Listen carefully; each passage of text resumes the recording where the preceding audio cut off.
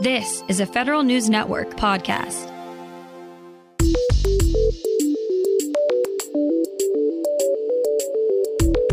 Coming up on today's Federal Newscast, the White House is shining a light on a major source of cybersecurity risks.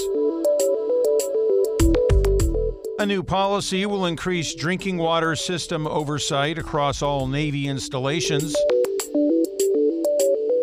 And House VA Committee Chairman Mike Bost is taking a closer look at the recent sexual harassment scandal at VA. Those stories and more in today's Federal Newscast.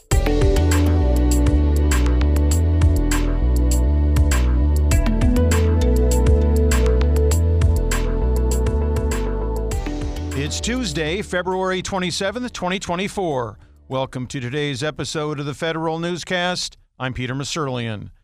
The Departments of Agriculture, Energy, Transportation, Veterans Affairs, and Housing and Urban Development have been told to begin planning for a shutdown. The Office of Management and Budget says it held a call last Friday with those agencies that are facing a lapse in funding on March 2nd at midnight. OMB says Circular A11 requires agencies to review and update their shutdown plans a week before any lapse in appropriations. Other agencies are funded through March 8th. President Joe Biden will meet with congressional leaders today to discuss keeping the government funded in 2024. The Department of Veterans Affairs plans to keep adding to its healthcare workforce this year, just at lower levels than last year. Federal News Network's Jory Heckman has the details. VA Secretary Dennis McDonough says the Veterans Health Administration is managing its workforce under a tighter financial picture. He says VHA is also taking a more targeted approach to hiring after the agency exceeded its hiring targets last year. It's not because we haven't been able to hire, it's because we don't have a need. And why would we not have a need? Well, we just had a great year hiring. McDonough says VHA isn't facing a nationwide hiring freeze or hiring pause, and that there are no plans for a reduction in the VA healthcare workforce. The idea that we have a hiring freeze is not correct. The idea that we are looking carefully at hiring is correct. Jory Heckman, Federal News Network. Lawmakers say the Pentagon needs to conduct more thorough assessments of mergers and acquisitions in the defense space.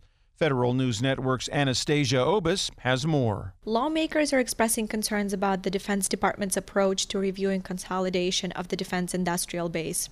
Massachusetts Senator Elizabeth Warren and California Representative John Garamendi are asking for a more thorough and transparent assessment of defense business mergers and acquisitions to better understand the state of the defense industrial base.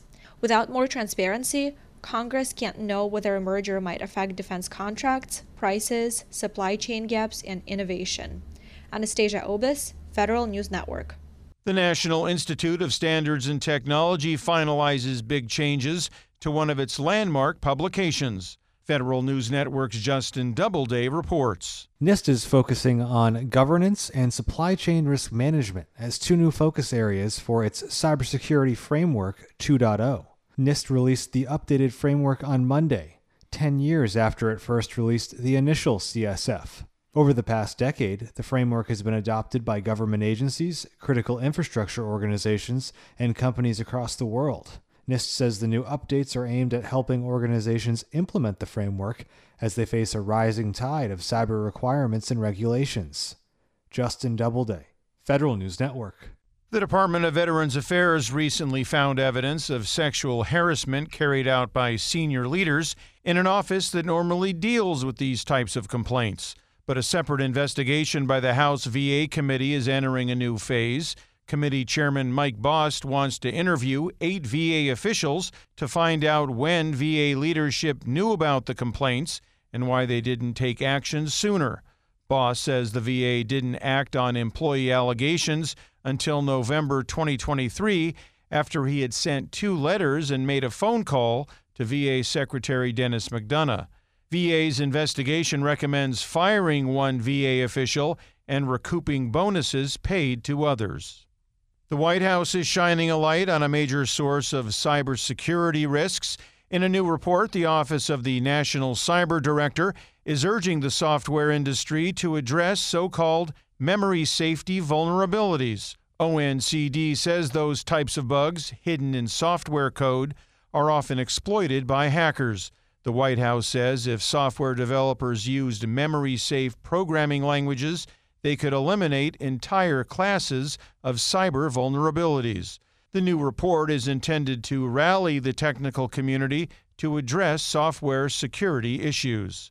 Find these stories at federalnewsnetwork.com. I'm Peter Muserlian. Tom Temin here. Be sure to check out our online artificial intelligence and data exchange today and tomorrow. Hear from leading voices including Senator Mark Warner and Austin Bonner from the White House Office of Science and Technology Policy. It's all at federalnewsnetwork.com.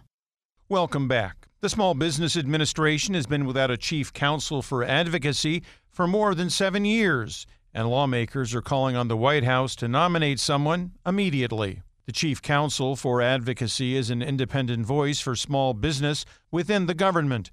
The person monitors and ensures agencies are complying with the Regulatory Reflexibility Act. The council also helps policymakers better understand issues confronting small business owners. This is the third letter to President Joe Biden from House Small Business Committee Chairman Roger Williams seeking assurances that the White House would nominate someone to fill the position.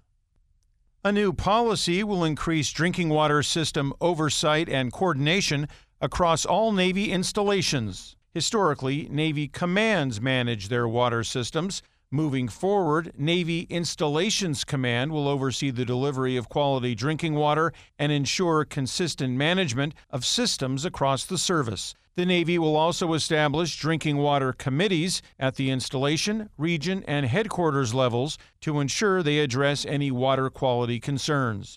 The policy follows the Navy's recent effort to clean up 19,000 gallons of fuel that leaked into drinking water at Joint Base Pearl Harbor, Hickam. Find these stories and more at federalnewsnetwork.com. For the Federal Newscast of Tuesday, February 27th, 2024, I'm Peter Muserlian.